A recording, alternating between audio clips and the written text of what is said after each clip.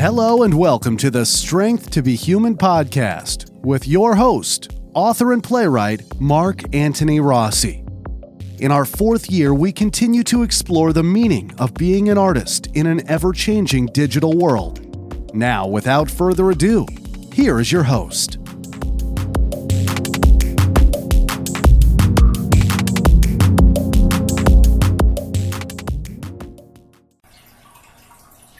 Hi folks, and welcome back to Strength to Be Human. This will be episode 232 of Global Mailbag 2. So we're going to be doing another episode where we talk about the emails that people send in from the various episodes.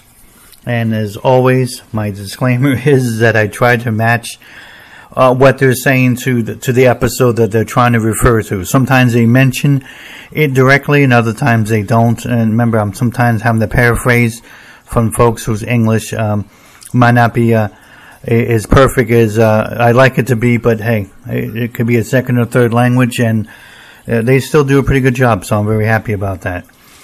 All right, folks, before we start, as you know, we got Ukraine here in crisis, something I predicted, but only a few months ago. I'm not really surprised. It's not a real big geopolitical lesson, so you don't need to be a historian or a political genius to understand that if you allow a bully to get away with something, all they do is progressively get worse and worse and worse. And this is just another history lesson you'd think we've learned already, but we haven't.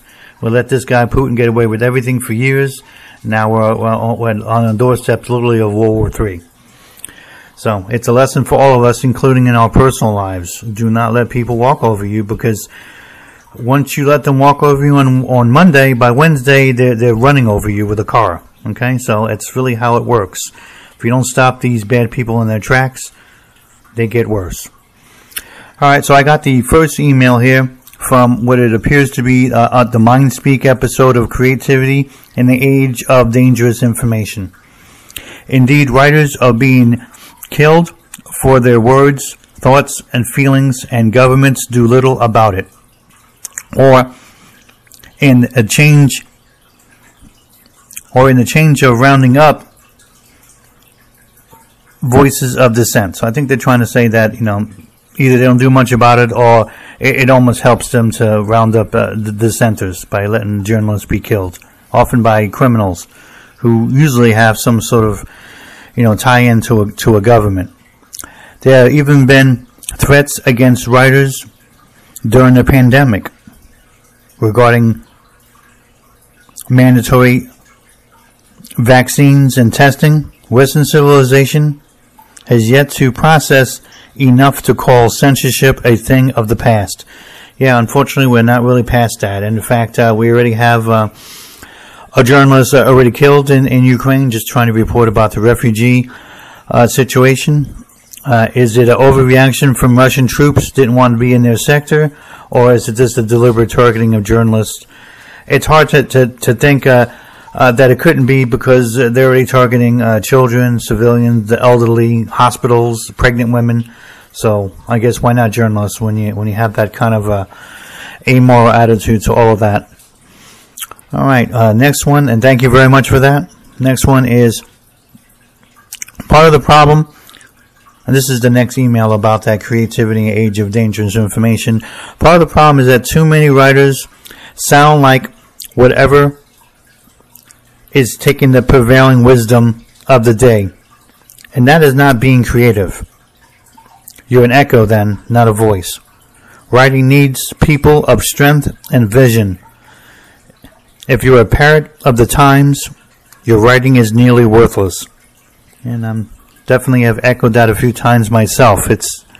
I find very distressing to read or talk to writers that they literally don't sound any different than the prevailing political party or whatever the particular wisdom is. And I'm not suggesting that as a creative person, as a writer, that you're automatically supposed to be against everything everybody else is saying. Otherwise, you're not relevant or you're not authentic. No, sometimes some things are common sense and you should talk about them. But and does it also mean that you need to just simply parrot what everybody else is saying, like that emailer has said? It's not only dangerous, but again, you risk becoming a writer and just becoming a propagandist for whatever is being sold out there. All right, so I got a couple of emails about the interview we did with Jennifer Brewer. A wonderful a wonderful interview, by the way. Is done very well with the people who responded to it and listened to it. It's one of the top interviews we had. So thank you very much, Jennifer Brewer. I loved it. Refreshing and positive. It's important to interview writers and not Hollywood people. Yes, I agree. And that's what we try to do here. We try to stay away from all the fluff and try to talk to and listen to people who are trying to create something important and being relevant with the times. All right. Appreciate the comments about family support. It is a serious requirement, and not all writers can be so lucky. Yeah, she was very supportive by her family, and that is more rare than normal. I wish that was more common, but it's not, unfortunately. All right, agents as stepping stones. That's the next episode over here. Very glad you took the time to help with ancient information.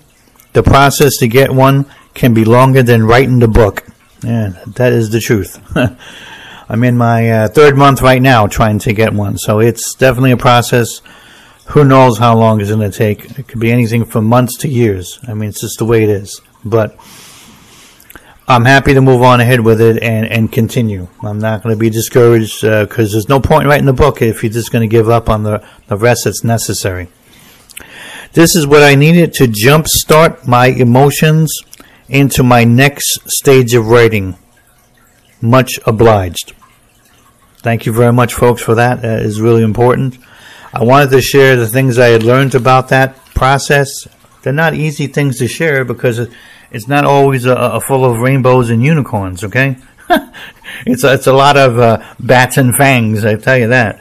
But it is an important part of the process, and I can't say it enough. As much as it might be important to you to write that book, and God knows it is. We're writers. That's what we should be doing. It's the waiting, rather than the writing, that becomes the harder thing, the hardship, the tester of our will and our doubt or our courage. The waiting.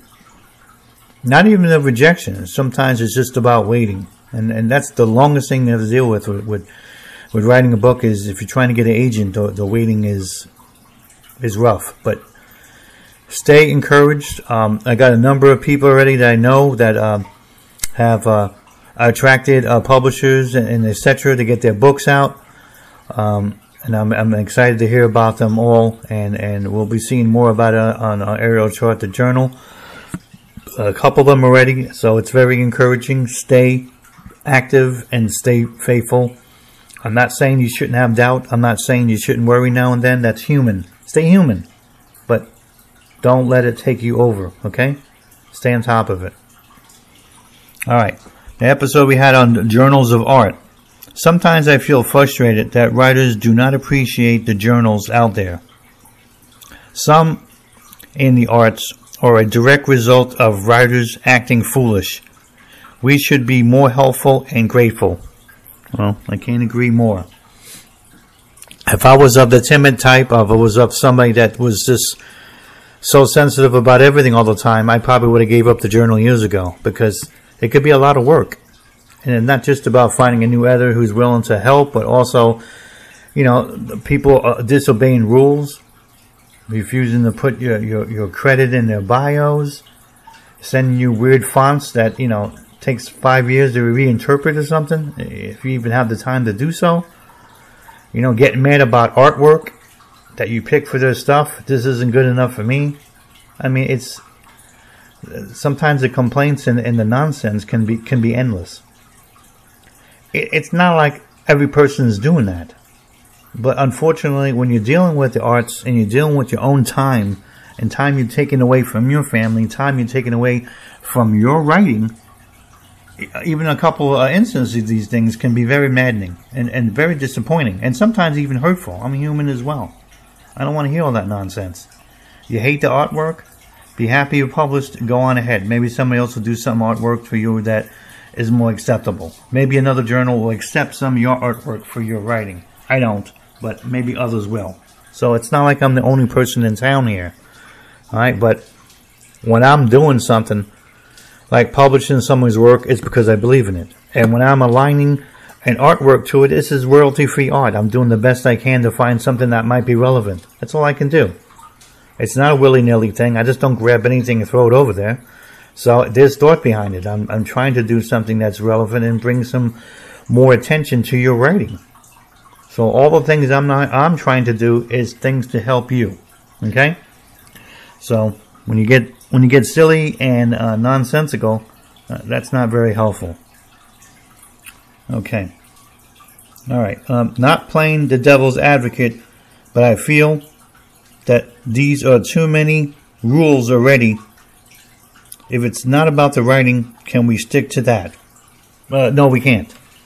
But thank you. And you're not being a devil's advocate. I don't really think what you're saying is controversial or even negative. I'm just going to correct you.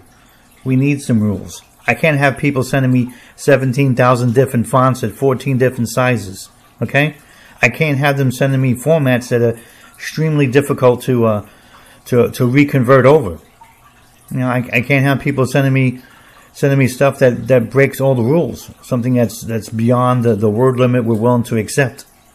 Something that has excessive profanity without any sense of where it's going. Something that has graphic sex that I don't really appreciate in the journal. There are other places for that. So yeah, I gotta have some rules. I gotta have some rules because first, this is a volunteer effort, so I can't have everybody who's helping me do extra work because somebody wants to be, have an enormous artistic license. Maybe somebody else will be willing to do that. I'm not. Second reason, of course, is rules gives you a certain consistency to the journal. It kind of gives it a certain implant, a certain signature to it. So I like that because I like it to be looking in a certain way and sounding in a certain way. And you can't do that if everybody's just going to send everything they want, Aliens with big penises and butterflies with missiles and, you get wild after a while. It's not really helpful. So those are the reasons why the rules are there. The rules are there to also help the writer as much as they are to help me. Don't send me a Batman poem. I don't care how popular he is. Don't want to hear about that. Okay? So it's just really that simple. So it also helps the writer to understand, what they can do, what they can't do, and so they don't waste their time. There might be some people who look at these rules and say, hey, this place isn't for me, and that's fine because that saves everybody in the process time then. So I have very specific rules. They're not unreasonable, they're not ridiculous, but they're extremely helpful. So I'm happy to have them. All right, next one, a really wonderful writer, Eva Wong. Her interview, and I've been wanting to get her on the show for literally a couple of years. I'm sorry I had to wait literally for her to move from Singapore to England, so I have a better time zone. But that's how it worked out. All right, I loved her positive perspective and gorgeous accent. How cool. All right, excited to hear the full diversity of writing folks around the world. So thank you very much for that. Yeah, she really was positive, and I liked everything she had to say. And it is kind of cool to hear an Asian woman with a British accent. I mean, it's just lovely and exotic. So it makes for a wonderful show just for that. So that was kind of fun. All right. Incredible interview of process, cultural research, and understanding, and the endurance of writing. And I fully agree with that because that's one of the wonderful things about her interview was, and I don't say this, against anybody else I've interviewed. It's just that her perspective had a real cultural bent to it, where she was talking about finding out people who were literally slaves or indentured servants, Asian, put into various families in Britain and part of Britain's colonies back in the late 1800s, early 1900s. It's just incredible to hear that sort of thing, and how they made their way through all of that, and what that does to the human spirit, good and bad in terms of trying to reflect upon that as a writer, as somebody who's Asian, as somebody doing the research, which she did. So it really brought another dimension to the interview itself, and just to the show itself, that we can have that kind of perspective. Not everybody's going to have that. She was the only one I've ever come across to interview that had that. So it just makes it such a unique property to have on the show, and we're really blessed to have her, more so than I can even have imagined, because sometimes you do your best with this sort of thing, but sometimes when people give you an idea, remember it's on paper, so to speak, email, about some of the things they might want to try to talk about on the show, you don't really think it in the more visceral, emotional kind of way. You think it a bit more of the academic, maybe historical kind of way. Oh yeah, I got that, and that's how I was. And then I heard all this, and it just knocked me for a loop.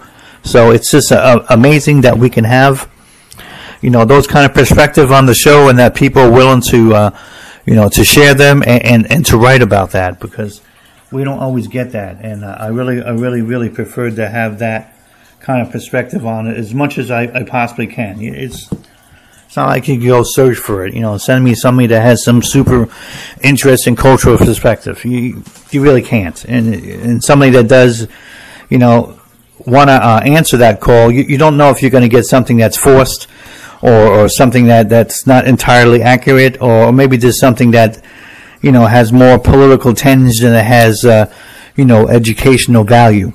And I try to avoid that as much as I can about that. So I was very excited to have that. I wish I had some more emails about the shows, but those are all the ones I got. But I'm still very happy. Don't get me wrong. It's always great that that people are listening, and that that people are going to share their thoughts. And even when it's a little negative, as long as it's not, totally bigoted or crass or something, I try to still talk about it. I try not to be too afraid of what most of the commentary people has to say. I can't obviously talk about what everything people have to say, because sometimes it is a little hateful and ridiculous. There's no point repeating that kind of nonsense, but I'm definitely excited as we continue to go forward with the shows to talk about more and more of what it is to be a writer in the 21st century. And also, it's nice to tap back into the past to go over certain writers that can really have helped illuminate us from the past. Maybe sometimes they were people that really inspired us to write, or part of the reasons why. And I'm looking to do some interviews on some things that are still artistic, but not necessarily about writing. So I like to announce a few of those, but I have to really kind of get it into, that it's a guarantee it's going to happen. But we are going to have a few interviews that I know are going to happen. We got Jana Begovic. She'll be coming up later in the fall this year, as one of her new books comes out. It's got accepted, so that'll be exciting to hear. I think she also wants to talk about one of her picture books that got accepted, so it's going to be a dual show for that. We got a Michael Amato over there in Belgium. His book will be coming out about 3-4 weeks. I'll be doing a wonderful interview with him, and the interesting story behind what he was doing and what he kind of inspired to do. So, some of it's about travel, some of it's just about, observation, but we all come to writing in a different fashion. Not all of us have the same start. Some of us do it and then tuck it away for a while and don't really get back to it for a while. Part of it being insecure, or part of it being don't know if they have a venue. Part of it's just so many things going on in their life. It just might be not something they're willing to promote yet or pursue yet.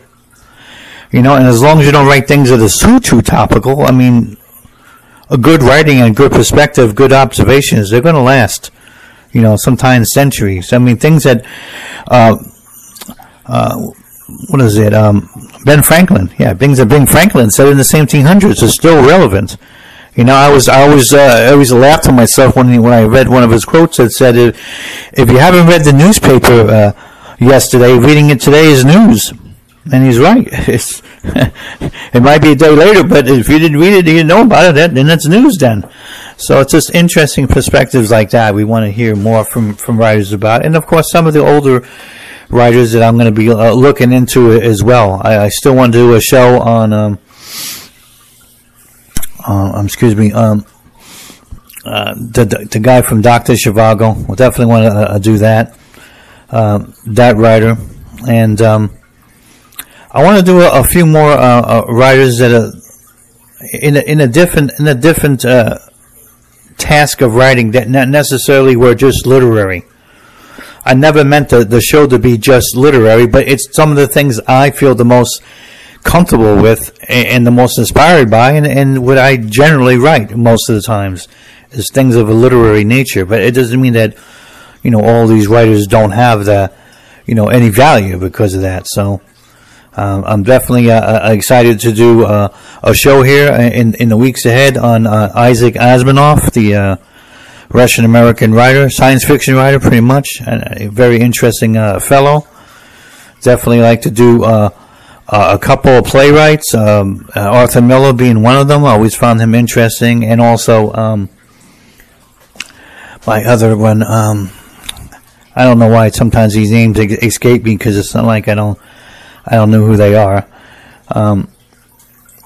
But he's definitely one of them, and I'm going to be doing a few others as well. And I want to do a couple of writers from South America too. I like to do a wonderful show on Isabel Allende, a great female Chilean writer. It's really interesting work, and the things that she brings about, sort of in the school of the magical realism that you see in some of these Latin writers. So that'll be exciting to see. I definitely do want to do another show on Edgar Allan Poe. We've done 2 already, and I think there's enough information, enough things to talk about that we're going to do a 3rd show. So I'm pretty interested about doing that.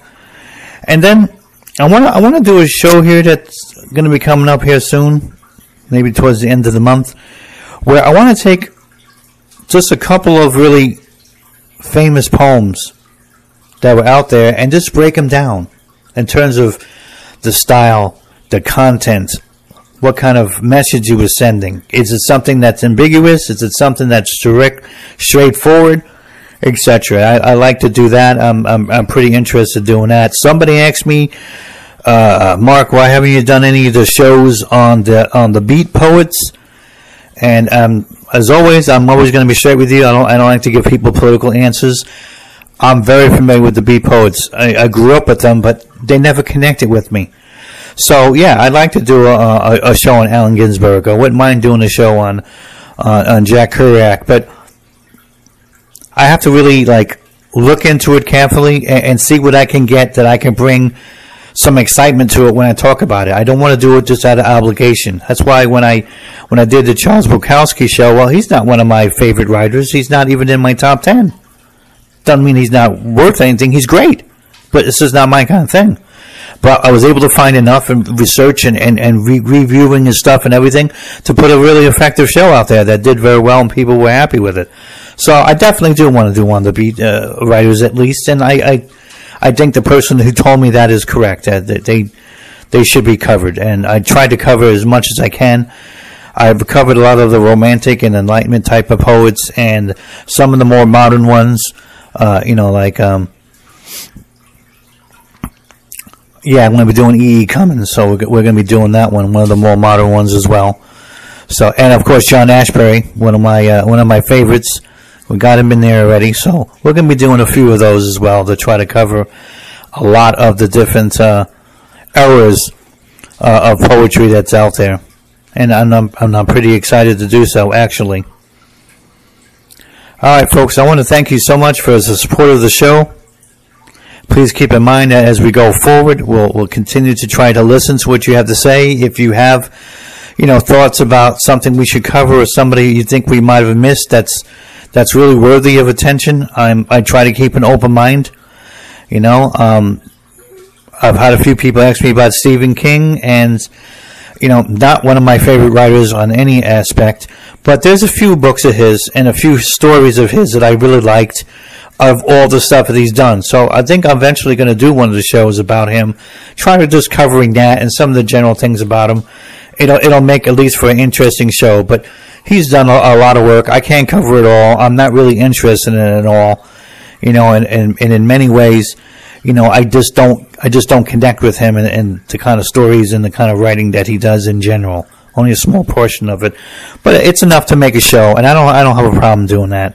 Enough people have asked, so as much as you support me, I got to try to do the same the best I can, and I'll do that. Okay, I'm not gonna just ignore people, But I always told people that whenever I do the show, I got to have something interesting and worthy to say, and quite frankly, it has to have something that I can feel authentic about. I don't want to do something just because somebody is complaining about it or getting mad about, you've done this and why don't you do that, and etc.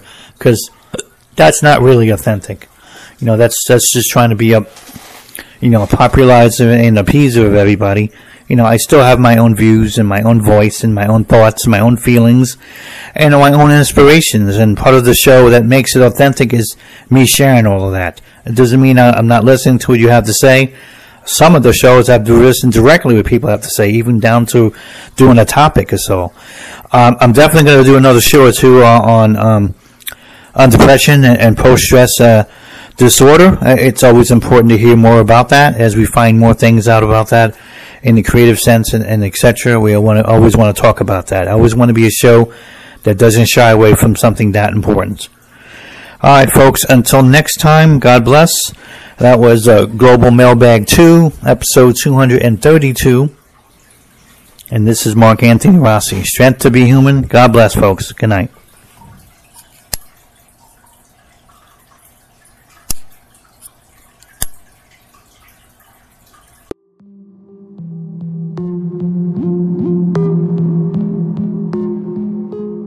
Thank you for listening. Follow the show and support our efforts by visiting our sponsors at www.strengthtobehuman.com or purchasing an ebook at www.somapublishing.com.